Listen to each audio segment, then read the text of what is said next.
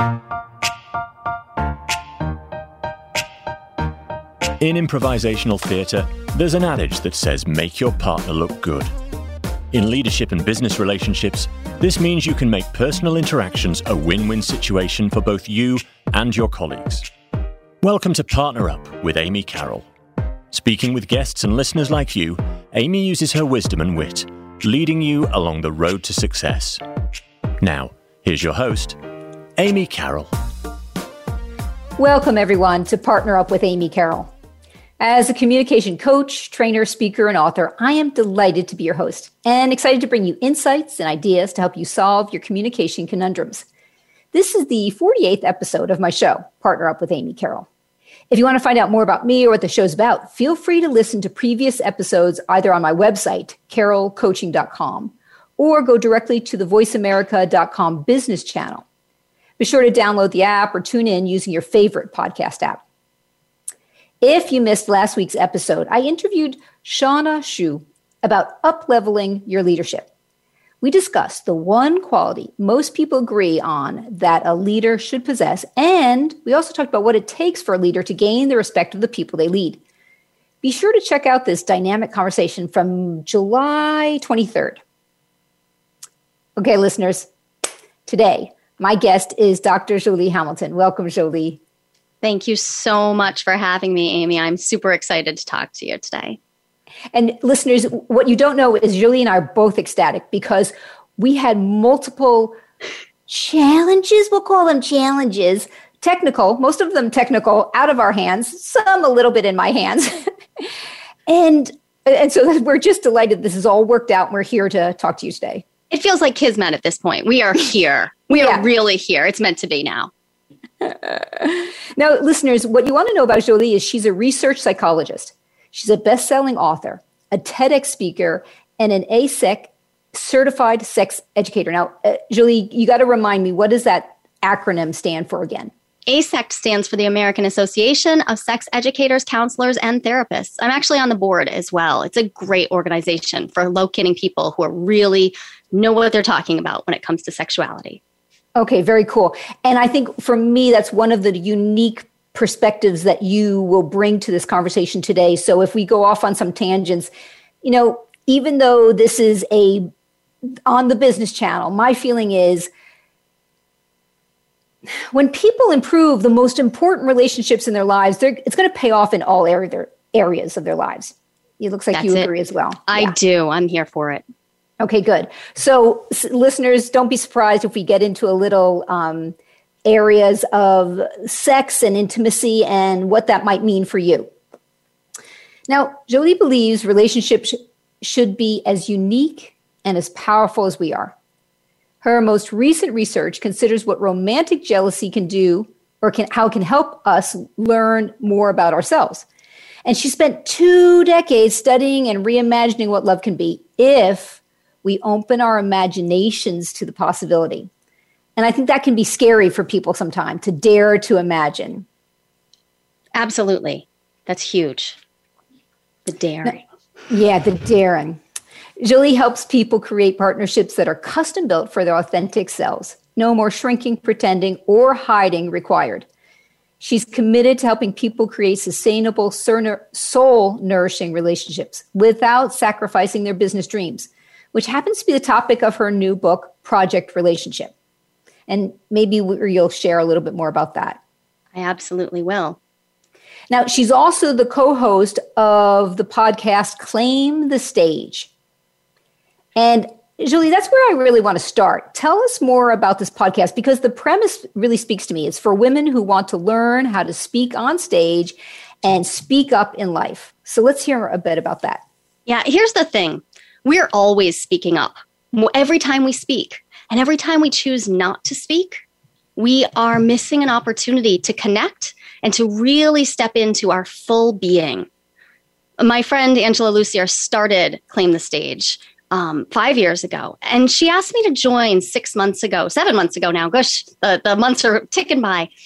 And why I said yes is because I really do believe that every place we stand, every place we communicate is our chance to claim the stage. And that scares people. And I am all about doing the scary things, not because they're scary, but because that's where the gold lies. When you say gold, what does that mean for you? Yeah, for me, that means the stuff we want, the stuff we wish we had, the way we wish we could see ourselves in the mirror, it usually is already located within us. And the trouble we're having isn't learning a new skill. It's accessing the depths of what we already have. And by actively saying those things out loud on stage, or in the bedroom, or in a conversation with a friend, or by asking for what we want at work, when we can practice doing that every single day, we show up and we are fully ourselves. That's the whole game for me. Yeah, what I think I'm hearing is the daring to speak out loud our hopes and dreams. Absolutely.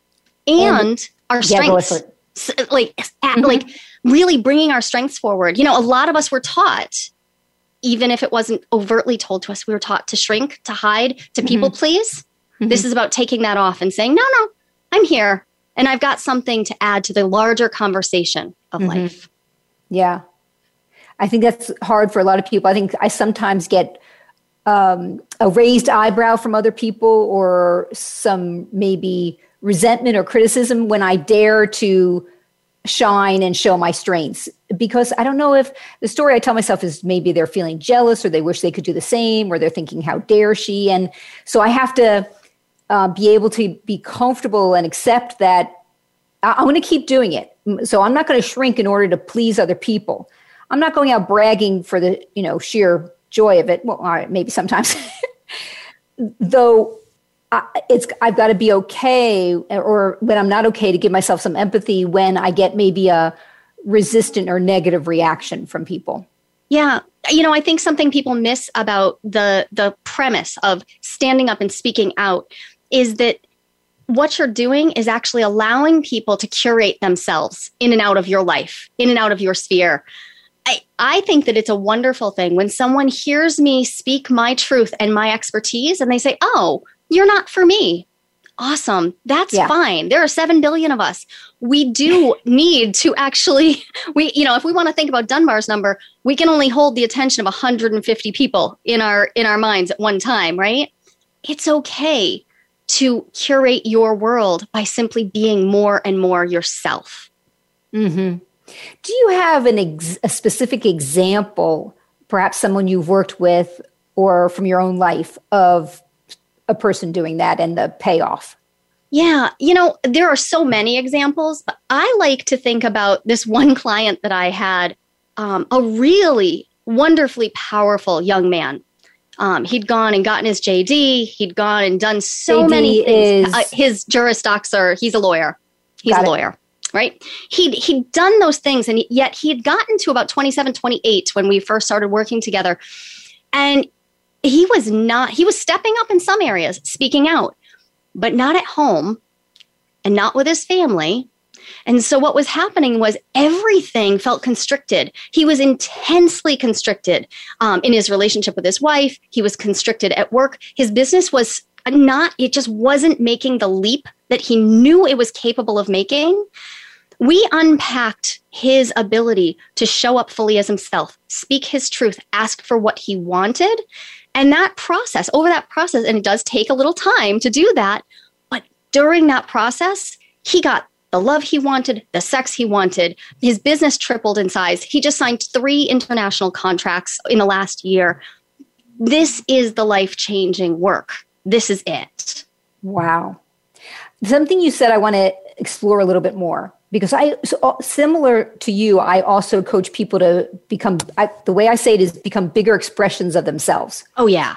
Yeah. Love that. And thanks. And I warn them, I say, so when you're speaking up and being more bold and more brave with people who know you and love you, they're used to you being a certain way. And now you're going to show up differently. And sometimes they're not going to like it at first.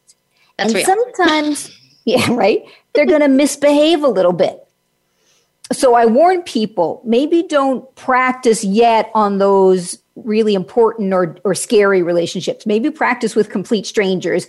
Start to build those muscles. And then when you're feeling more brave, more courageous, practice with those people and know that there may be pushback at first? For those people, I would say what they're experiencing too is they may be noticing where they haven't actually got the trusting depths that they want with all of their people, right? They may have been socialized, as most of us were, to be nice and to be consistent. Consistency is a wonderful thing, but when consistency thwarts growth and personal development, I think most of us understand that that's its limit, that's its downside. That's the flip side of the coin.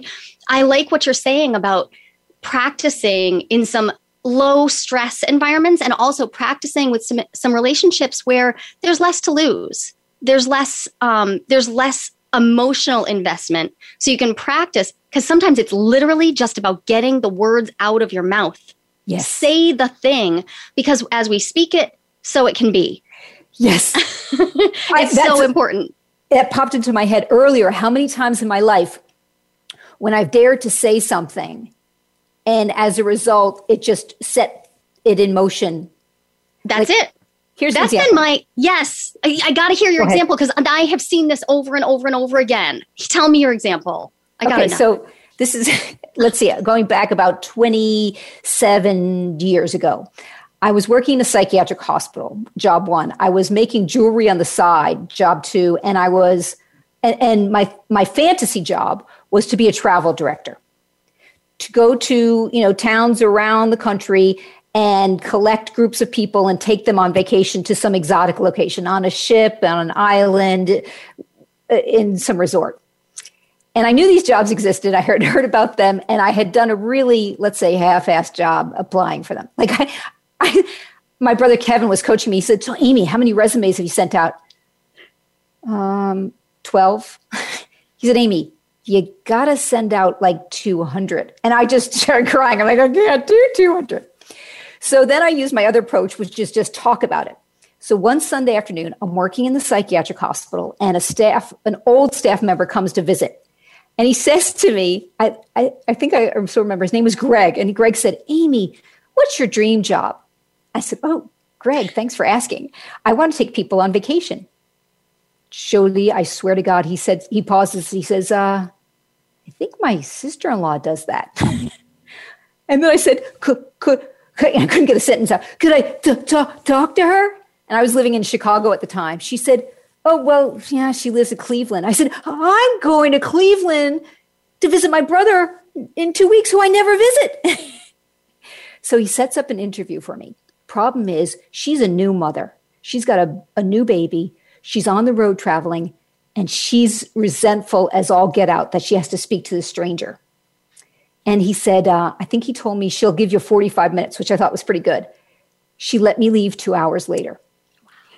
And then connected me to a company in Chicago where she had worked, and that made the connection. And then I got to keep my psychiatric job, make my jewelry. And then I was adjusting my schedule so that I could go to Mexico and Arizona. And I had the trip to Hawaii and the Caribbean, on a boat. And that's it. You spoke it into being. I didn't know that I had been doing that my whole life until my current husband looked at me it must have been about 10 years ago. He looked at me and he said, "Oh, you just said the thing. Now I know where we have to go." And I didn't know what he was talking about. He'd been watching me. He'd known me actually my whole life. He'd been watching me do that. As soon as I said something to a stranger, especially to a stranger, I just said it as though it were true. It was going to happen. Guaranteed. It's how I got my PhD. It's how I wrote my book. It's how I had all of my children. It works. And it's not just a woo-woo thing. We cannot be. So I'm a depth psychologist. My whole realm is the imagination. So Carl Jung talked about the imagination all the time. We cannot be what we can't imagine. And psyche will hold away from us what doesn't fit, right? It will push that out of our perception. So as soon as I become aware of something, I know I got to speak it. I got to say it. I got to let psyche know I'm here. I can take this. I'll do it. I got you from here. I got it. You did your part. I'll do mine. That's so exciting to me, and it so reinforces my belief as well. And I've come across people and friends who say, oh, well, I don't want to speak it out loud. I'm too afraid to, because what if it doesn't happen? And my thinking is, I'd much rather be disappointed if it didn't happen than not do everything possible to bring it into my life. That's it. And disappointment, sometimes I think we forget that speaking something and it not happening doesn't mean that we will be disappointed. Think back to the times, I once said that I wanted to go on a trip. I didn't wind up going on that trip, but what I did during that time was write a book. I was supposed to be traveling. I was supposed to go to a beach and sit on a beach for a month, and it was going to be awesome. I didn't get to go. I wrote a book, published it in a month. It was so wild. And it never would have happened if I hadn't allowed myself to, I had spoken that thing. It fell through. So I spoke a new thing into being. This one I actually wrote into being. Yes, literally. So this conversation that we've been having, I think there may be a link to this question I want to ask you now. And that is, what step can listeners take today that can create lasting change in any relationship? And feel free to color it with some stories and examples. Of course. Well, so I really believe that our relationships are limited by our imagination. And so the first step that I ask people to do when they are struggling in any way at all with any relationship, this isn't just romantic partners. This might be a parent or a child or anybody that you're struggling with. And you want shift, you want change, you want something new. I ask them to enter into curiosity. So this, I know everybody says curiosity, but really this is deep curiosity.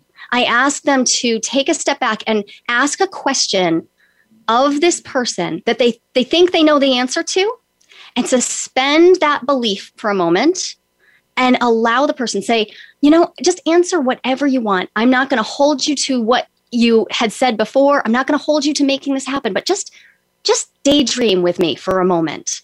And so I give people whole lists of questions. This happened recently. I was working with a woman who, she's been married now for about 20 years to someone who she describes as her soulmate. She loves him. She has a wonderful story about how they met. They are definitely meant to be together.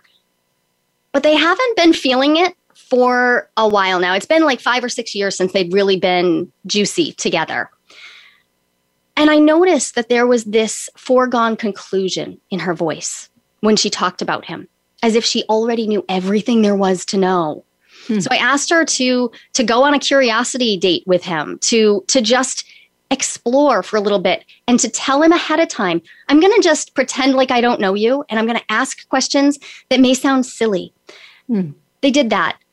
2 hours later, they had spent an actual date not talking about their kids, not talking about their business, not talking about COVID, which was, taking over every conversation. Yes. And they had found out that, in fact, they both had some stuff going on that was brand new that they had no idea. Wow. They had no idea how to bring it up. Sometimes we have to suspend what we imagine to be true to allow the next thing to happen. So this is A-game curiosity. It requires of you to show up and just allow your partner to be whoever they are today. It's the real trick to this, though, and I just want to include this. Yeah, go for it. Give yourselves an out. What you say during this date, during this time, you might speak something that you're like, oh, you know what? 2 days later, I'm not sure I feel that anymore. This is a real time to imagine. So you can have backsies in this date. You can say, you know what? I tried it out. That doesn't actually work for me. This is like bringing your early dating life forward. So it brings a lot of juice back to a marriage. So if I'm imagining this correctly, or how you're suggesting, are you saying that it seems like it would make more sense to tell my partner, we're going to do sort of a role play of not knowing each other. Yeah. So that they don't think you've suddenly had a case of Alzheimer's. Yeah, this isn't a thing to spring on. It's not a thing to spring on people. They might think you're all of a sudden a time traveler and you've now zapped into their body. Yeah, we don't want that. It's not an invasion of the body snatchers. I actually set this up for people. I have like a 3-page PDF that I'm like, just read this page beforehand together. And you'll get the gist of like, oh, this is an experiment. This is a way to play together and not just have the same old boring, like, Netflix and not even chill. We're going to instead actually engage in questions. And then I have a list of over 100 questions to ask. And you don't ask all of them. You pick a few that sound good to you and you just explore them. It's a way to really open up space, and it's so yummy. And I love that you provide the questions, because sometimes we can get limited. Totally. Right? Whereas you're giving them, it's like color by number. It's just, the instructions are so simple and so clear and so supportive. Yeah. And there are questions about everything. Questions about what you want to do for work. Questions about what you might like to have for breakfast. Questions about sexual positions you've never tried. So you can pick and choose what suits your relationship at the time, what feels comfy to talk about today, or what feels edgy if you're ready to lean into that. And it's really just designed to be a vacation from your day to day. And what you just said there, I love that you include edgy questions, because, especially if you have someone who wants to be a good student, well, I should push myself and ask. So you're making it safe and acceptable to say, so honey. Exactly. You can blame me. Totally cool. Right, I'll take it. Exactly. Well, it's on the list. I wouldn't have asked otherwise. No, I would never. Sexual shame is such a big deal. And I talk about this all the time. I just recorded a couple podcasts on sexual shadow. I like to be the person who offers you, if you need a permission slip to talk about sex, come to me. I'll write you one. No problem. That's gorgeous. Is there a similarity, or are there differences between sexual shame and just good old homegrown regular shame? Yeah. Well, there is a nuance to it that is, sexual shame is often some of the most severe shame that people experience. It often begins when we're very, very young, even though we don't think of little children as sexualized. The shame around body starts very, very early, and it compounds, and we hit at least 4 demarcations along our life. Early childhood, pre-verbal, then puberty, and then leaving the household, becoming an adult, and then midlife. At least at those 4 times, there's a whole fresh pot of shame waiting for you to pick up. Woohoo. Yeah. So it's not that it's necessarily different. It's just that it's very intense, and it can be incredibly taboo for people to talk about, even with people they trust. I often have people come to me for coaching who are like, I have a great therapist, or I have a great coach, but then there's this. I'm like, yep, I got you. You're not going to shock me. I'm here for that. So that is fascinating. That idea that it will show up in our lives over and over. It reminds me of something. My aunt, at the time, she was about 78, single, living the good life in a great retirement village town, and she had a guy who was interested in her, or they were dating or something, and there was some kind of breakdown in the relationship that he wasn't calling her, and I thought. And she was really upset. I thought, oh my God, you mean this crap never goes away? I thought we would outgrow this. And to see, a woman in her 70s feeling insecure because a boy didn't call. That's it. Exactly. Mm-hmm. These things, they don't just go away. And in fact, most of our core stories about relationship were formed very, very early. And then we play them out over and over again. Luckily though, we're always walking in a spiral. We don't step in the same river twice, but we may come back to the same shame spot and dip in. We are in a new place, but we're still going to have to deal with those same old layers. And so seeing that, witnessing somebody, heading into their octogenarian life, still experiencing that, I think that's a wonderful example of the fact that we are all on this ride, and it is messy. That's okay. It's good news, actually. It's what's being alive. I'll take it. Yeah. Good point. If better than the alternative. The opposite. That's the word, alternative. So there was a question that was coming up for me about the shame. Oh, not a question. I can imagine what a gift you are to people and to your clients, because to be able to speak those things out loud. I think of Brené Brown and her work on shame and vulnerability, and how just putting a light on something just makes that shame so much harder to maintain that grip on us. Right. Think of it as a barnacle. It's got a hold of you. But when you put light on it, in fact, what we find is it's just a living creature. It has purposes of its own. It was put there for a reason, and we can pry it off. We can take a look at it. We can put it in a more reasonable location where we can view it like an artifact in a museum. These are interesting facts about us, how we came about our shame, our stories of shame. My husband is dealing with one right now that he's 54 years old and he's just realizing, oh, there's another one. We pull these pieces of ourselves out, and when we look at them, that's when they have the opportunity to transform us just by looking at them. That's, so good. Wow. Listen, we're going to take a break in a minute, Jolie. And perhaps when we come back, I want to ask you how a person can have a better relationship without dragging a resistant partner into therapy. Because I can imagine that sometimes you've got, one very enthusiastic person and one, person who's just not interested. So that's something that I'd love to explore when we come back from break. Let's do it. Okay. And so listeners, if you want to connect with Jolie, you can go directly to her website, joliehamilton.com. Let me spell that. JOLIHAMILTON.com. And if you're ready to take your superhero partner powers into the next decade, join me for my online leadership presence course. You can find details on my website, carolcoaching.com. And that's Carol with 2 R's and 2 L's. When we come back from break, we'll be hearing more from Jolie. So stay tuned. You are listening to Partner Up with Amy Carroll on the Voice America Business Channel. Become our friend on Facebook. Post your thoughts about our shows and network on our timeline. Visit facebook.com/Voice America. Do you have colleagues, family members, or neighbors that just drive you crazy sometimes? Do you occasionally find yourself feeling disrespected, mistreated, or annoyed by others? As a no-nonsense communication coach, trainer, speaker, and author, Amy Carroll may have a solution for you. For over 35 years, Amy has studied status and power dynamics, what sabotages relationships, results, and how to get desired outcomes in business and personal interactions. Make Your Partner Look Good is a philosophy from improvisational theatre, as well as Amy's favourite mantra.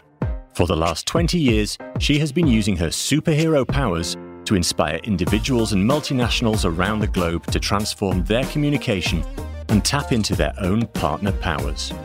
With concrete behaviour changes in voice, body language, words, and attitude, Amy shows clients what to keep and what to change to get more of what you want more often with less hassle. Visit carolcoaching.com today. That's CARROLL coaching.com.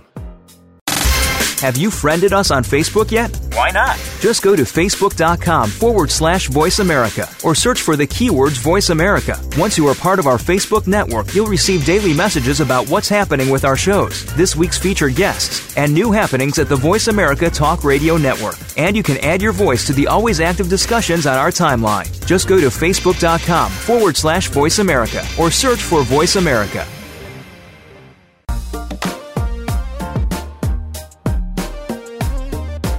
You are listening to Partner Up with Amy Carroll. We want participation from you. Feel free to send an email to amy@carolcoaching.com. Now, back to Partner Up with Amy Carroll. Here again is Amy. Welcome back, listeners. My guest today is Dr. Jolie Hamilton, and we've been discussing how to create lasting relationships. Now, listeners, what you don't know is during the break, I just found out that Jolie has not one, yet 2 podcasts.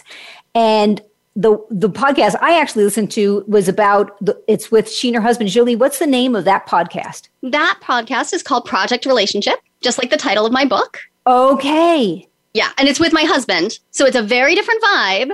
Guys, gals, you're going to want to check out this podcast too, because what I loved about it, Jolie, was that the conversation was so organic. It was just like you guys were hanging out in the living room and we were just little, flies on the wall listening to this very candid, very curious, open, exploratory conversation. That's describe it like that? The only thing that's different is we actually record it sitting on our bed, literally. And it is so generative for us. I love this because he's a technician. He has a degree in physics and he works as a senior software architect. He's a technical-minded person who's been living with a psychologist for a while. So he's bringing this completely different energy into the conversations, and that just creates this synergy where we discuss things. And I love, being vulnerable, letting people see that, I don't have it all figured out. I simply have wonderful tools for navigating difficult situations. Mm-hmm. And you've been practicing those skills. Yeah. Yeah. Every day. And we have a complicated life. We have 7 kids. What are their ages? They're 14 to 21. So they're 14, 15, 16, 18, 19, and 21. Holy smoly cannoli. And this is my reaction is coming. I get, because as you know, Jolie, I shared with you that I grew up in a family of 7 kids and people are always shocked, though it's still a shock to hear it. It's, I think I thrive in chaos, but it is actually why I focus on communication skills, on personal growth, because I learned the hard way raising these children. You have one child and you think, oh, great, I got this. You have 2 and you find out, oh, they're actually all kind of different. You get to 3 and you're like, oh, I know nothing. It's really helpful to remember that you are always applying skills to new situations, because every person you meet, every relationship you have, every child you have, everything, it all requires you to show up fully and then actually apply those skills. Be mindful of how you ask for what you want. Set boundaries. Oh, the boundary setting. I have teenagers. Yeah. Right. Oh, gosh. Teenagers. My sister calls them half human, half animal. Yeah, that pretty much tracks. So, Jolie, a moment ago, something popped into my mind. I want to run it past you and see if you have an opinion on this. I once heard that if you're having an argument with your partner, it's really good to have some body part touching, like your toes or your hands, that it's harder to have conflict or an argument when there's, that physical contact. It's such a simple thing. I'm curious to hear your thoughts on it. I think that is a wonderful idea with a bunch of caveats. Okay. I think that for people who are not dealing with trauma, like trauma that's active, true, right? Yeah. And for people who do not have a particular type of somatic experience, this embodied experience of overstimulation.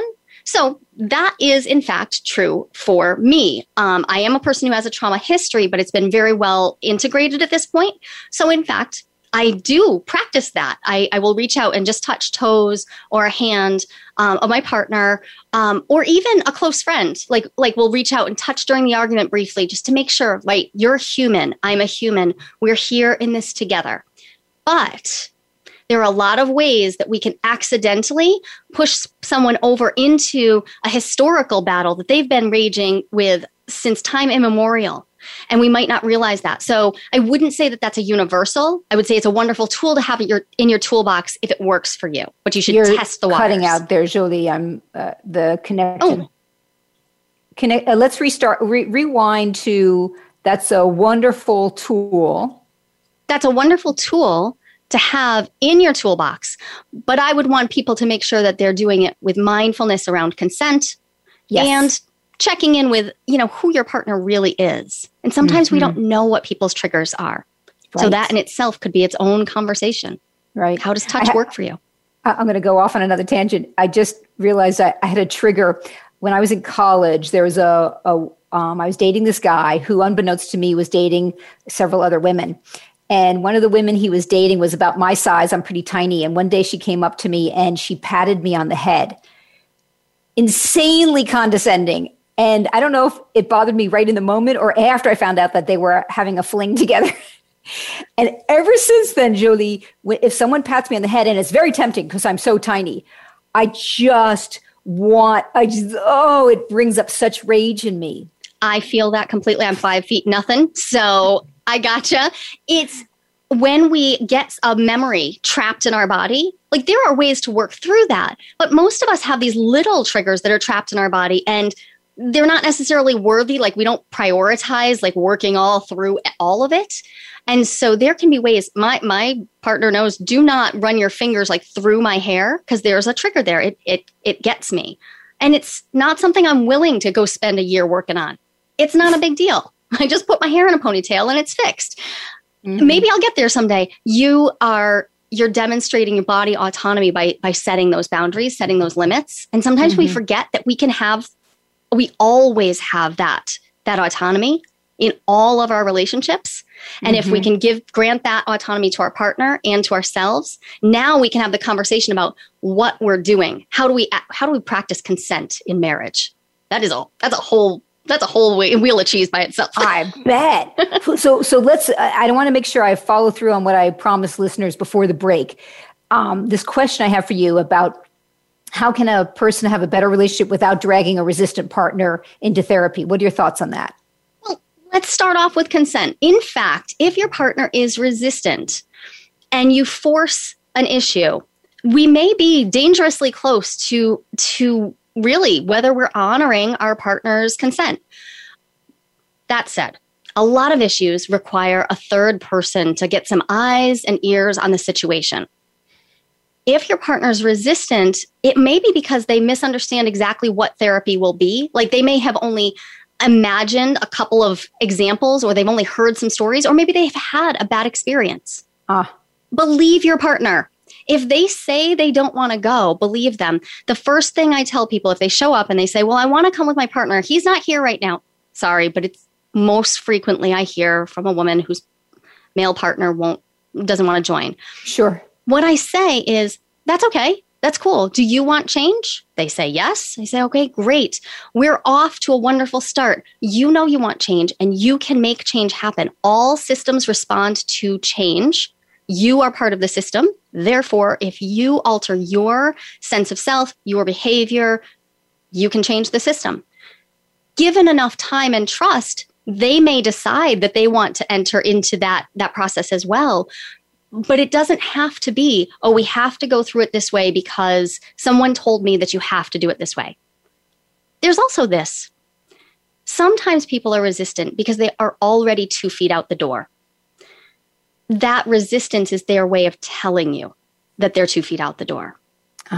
Right. I don't like this, but I've seen it happen before where someone has shown up essentially to be in proximity to me as a coach, sitting there, holding space for them to make it clear that they want a divorce. They're done. That is not a pleasant space to be in. None of us wants to feel that. But the transition periods in our life are also when we have the opportunity to become whatever's next. And so I'm always honored to sit with that discomfort of, my partner doesn't want to show up, or my partner shows up and then they leave, because there is still growth to be had. You are not held back because they don't want in right now. Mm-hmm. Yeah, that's very powerful to realize that change can happen within a relationship, even if it's just one person starting to shift. Absolutely. And I see it every single day. I see it in my own relationship. And sometimes it's the smallest change. Often what's needed is a simple shift into believing that things can be better. So simply by you engaging in your work. I have people grab my book all the time. It was written with a couple in mind, but I have people all the time who are in between relationships, I say. They're not, and they pick it up, they start doing the exercises, and they show up to their next relationship knowing more of what they want, how they want to be. They make a shift. Everything changes afterwards. Yeah, it's ironic. Yeah. Julie, I am a big advocate of honesty and transparency. And I'm curious to know, how honest should people be in relationships? This is a wonderful question because I have a long-standing habit of being addicted to honesty. Like, I love it so much. I am incredibly transparent. I mean, I talk about sex all day. However, I learned by watching a lot of people make the mistake of thinking that sharing everything was the same thing as being honest in a relationship. Okay. There is a difference. It's a very, very nuanced difference between privacy and secrecy. They're not the same thing. Oh. And sometimes we think we're being private with something when actually we're being secretive and we're not being honest, right? Right.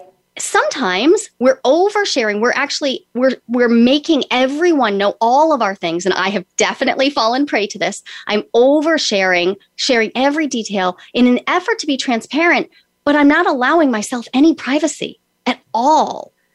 And what I have noticed over time is that when I don't give myself privacy to have an inner experience, it's very easy for me to live out there in the outer world, as an extrovert especially, to live out there in other people's viewpoints, perspectives, to live out there in my persona who I've presented to them. And so I started teasing apart these two ideas. What do I want to have be private to me? What part, for instance, of my sexuality is private, but not secret? For me, that starts with my masturbation habits. Simple as that. That can be private behavior without being secretive. And that allows my partner and I to have discussions about what the erotic energy is around solo sex and how do we communicate about that. Love that. Solo sex. I've never heard that term. Solo sex is real sex. For real. I love it. For real, right? You are your own first lover. So, and I did not make that up. Flowers and chocolate. Exactly. That's Betty Dodson's work. Amazing, amazing. And when we can allow space for some privacy, because we trust that the other person is not going to be secretive, right? That's where there is this allowance of individuation. And I like to think of relationships as our opportunity to accelerate our individuation by really being present for the growth that we're each going through. That means allowing for some privacy, but also being willing to distinguish when something's a secret. Here's my trick. Yeah, please do. That's exactly where I'm going. How do you distinguish that? Who's going to be impacted by this? If someone else is going to be impacted by my decision, and I've decided that this is not their business and I'm going to keep it to myself, I got to think about what my motivations are. So, for example, is if I am going to be late for dinner and everyone else isn't going to even know when they get to eat dinner because we're all waiting for me to come home with the ingredients for dinner and I don't share that information, everybody's going to be bothered and harmed, right? So a text is in order. This is a really simple example. But what if that's about sex? What if it's about money in the family? If everybody's going to be impacted, then now that's not a time for privacy. That's a time where we're dangerously close to secrecy, and honesty really is going to be the only way forward. When we're talking about things like sex, like money, like religion, like spirituality. But on the other hand, there are times when it's really all about your inner experience. Lots of times. What I think about the book I'm reading, what my habits of masturbation are, like what I like to do with my personal time, what's in my journal. Those are my things. No one's being harmed by them. No one's being, and here's the important word, impacted. Okay. So that's the measure. That's the measure. If no one's being impacted for better or for worse, then I can be in integrity and keep it to myself. Exactly. And so this usually comes up, let's face it, around affairs. It just does. It comes up around affairs. Okay. People are like, well, they don't know any better, so it doesn't matter. It's not hurting them. Yeah, actually, that's not true. If everyone is not able to consent to what's happening, then you have physical impact, you have psychological impact, you have long-term impact to the health of the relationship if and when it ever does come to light. Yes, impact is being made. And it doesn't matter that the intention is not harmful. The impact is harm. Protect it. So here I could see if I was having an affair or had an affair and I said, oh, I'm not going to tell my partner about this because it would only hurt him, then that's a false privacy. That's really because I want to avoid him being upset. Yeah. And we get into some really tender areas here where, on the other hand, if something is over and done with, I have certainly seen people who don't bring that affair to light and move forward usually with therapy.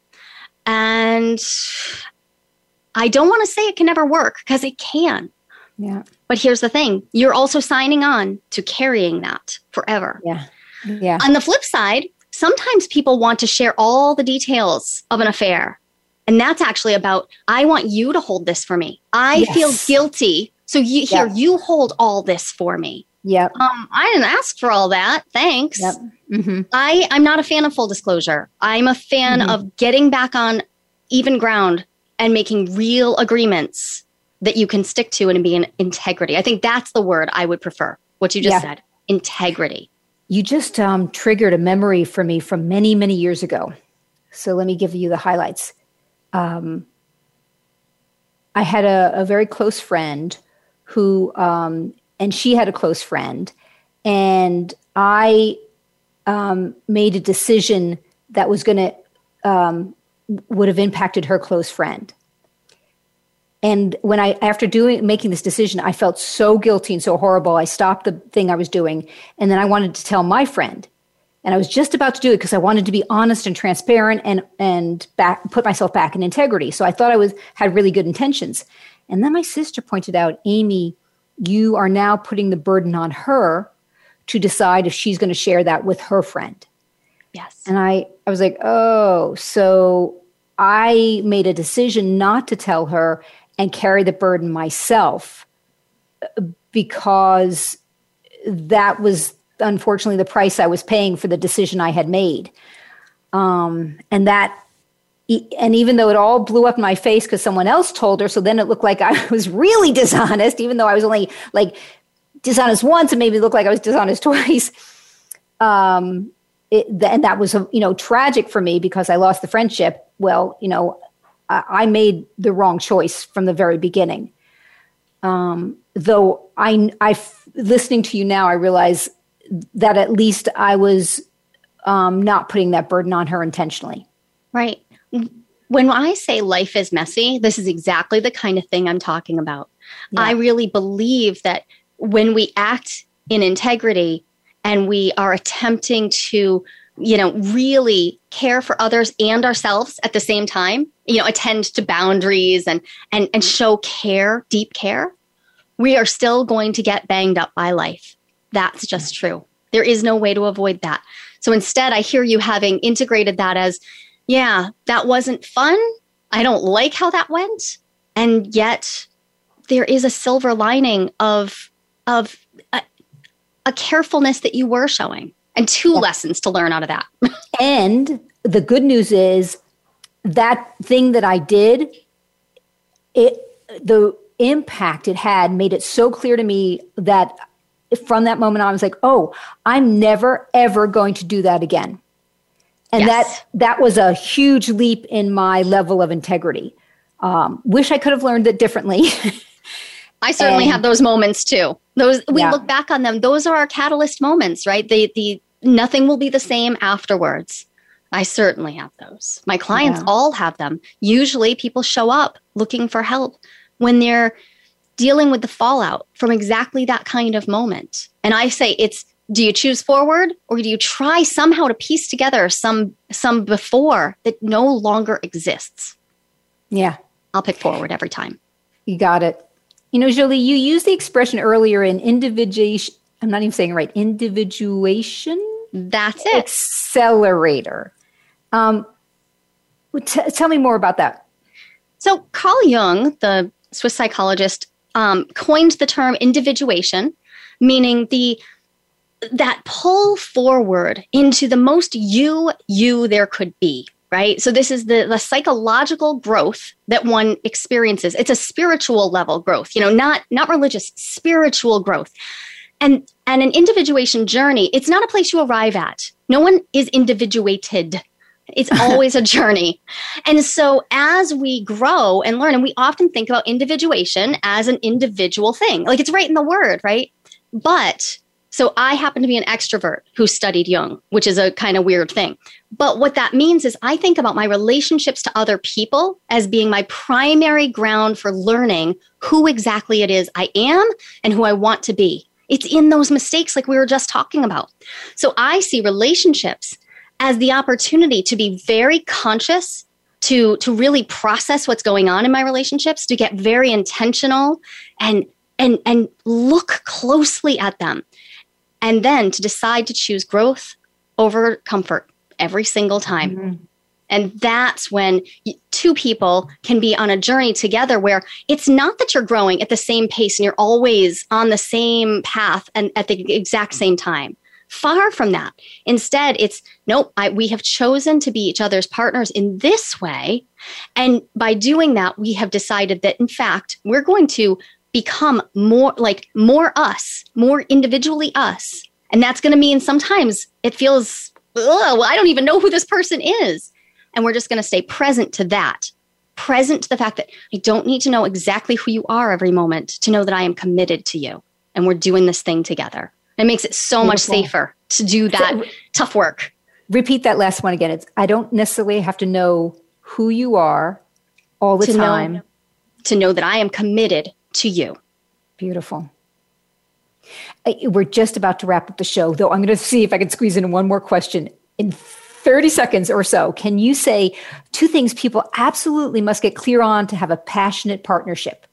Oh, goodness. Okay, to have a passionate partnership, I want you to get clear on 2 things. Your why. Why are you showing up to have this relationship at all? Answer your why. Then, together, decide what your relationship's purpose is. For real, decide what the purpose of this relationship is, and it doesn't have to stay the same. You can reset the purpose, but you need to do it together. So like while you're raising your children, it may look one way and then it may shift some. If you have a purpose, then every hardship becomes part of the purpose. It becomes part of why we're doing this together, why we lean into each other. This is why we are here. You use your why to prop up the ouch that you might feel as you grow. You use the purpose to prop up the relationship as you grow together. Oh, that's gorgeous. Thank you for making that so concise, the why and the purpose. Okay. So, Jolie, as we're wrapping up, I'm curious to know, what is one call for action you have for the listeners? Well, since we talked about it right away, I want everybody to go download the Curiosity Date from my website. If you just pop over to joliehamilton.com, you can those grab questions? Yes, those questions. They're free. Everybody can grab them. You can have this date tonight. And it's such a fun way to shift things, to make change today. So grab it. And it's called the Curiosity Question? The Curiosity Date. The Curiosity Date. And they can find that on the front page. It's right there, right at the top. Oh, man. I don't even have a partner right now. I'm going to download it. Yeah, do it with yourself. A solo curiosity date. Yeah. Yes, do that. Oh, God. Okay, so listeners, my call for action is for you to go to Jolie's website and see what she has available. And then I'm going to just reinforce what she's just said, to download the Curiosity Date. And her website is joliehamilton.com, JOLIHAMILTON. My second call for action is to send me your communication conundrums, clashes, challenges, mishaps, blunders, and successes. You can do that via email or social media. And I'll be able to share them on future sessions, talk about them, perhaps make suggestions, or we can learn from your great insights. My email is amy@carrollcoaching.com. And I also want to mention, listeners, next week, I'm going to be interviewing Dan Magenta. So be sure to switch on, tune in, listen up, and be inspired, because he is a prolific author, public speaker, coach, podcast host. Dan has a mission to enable you to choose an abundant, joyful, purpose-driven life. Makes me think of what you just said about the why and the how. No, the why and the purpose of your relationships. Totally. Jolie. And I love Dan. So listen. Oh, well, there we go. If Jolie loves him, we're going to be in good spirits. So listeners, check out my website for more information, carrollcoaching.com. Check out my social media channels, Amy Carroll Coaching. And listeners, if you're game for more, I'm going to be hopping over to Facebook Live about 5 minutes past the hour today for a short debrief on today's show. Thank you, Jolie. It's been a wonderful conversation. Thanks so much for having me. Absolutely. And thank you, listeners. You've been listening to Partner Up with Amy Carroll on the Voice America Business Channel. Happy partnering, everyone.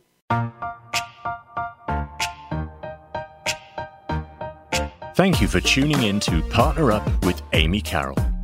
Join Amy for another edition next Friday at 7 a.m. US Pacific Time, 4 p.m. Central European Time on the Voice America Business Channel. Until we speak again, make it a great week. And remember, make your partner look good.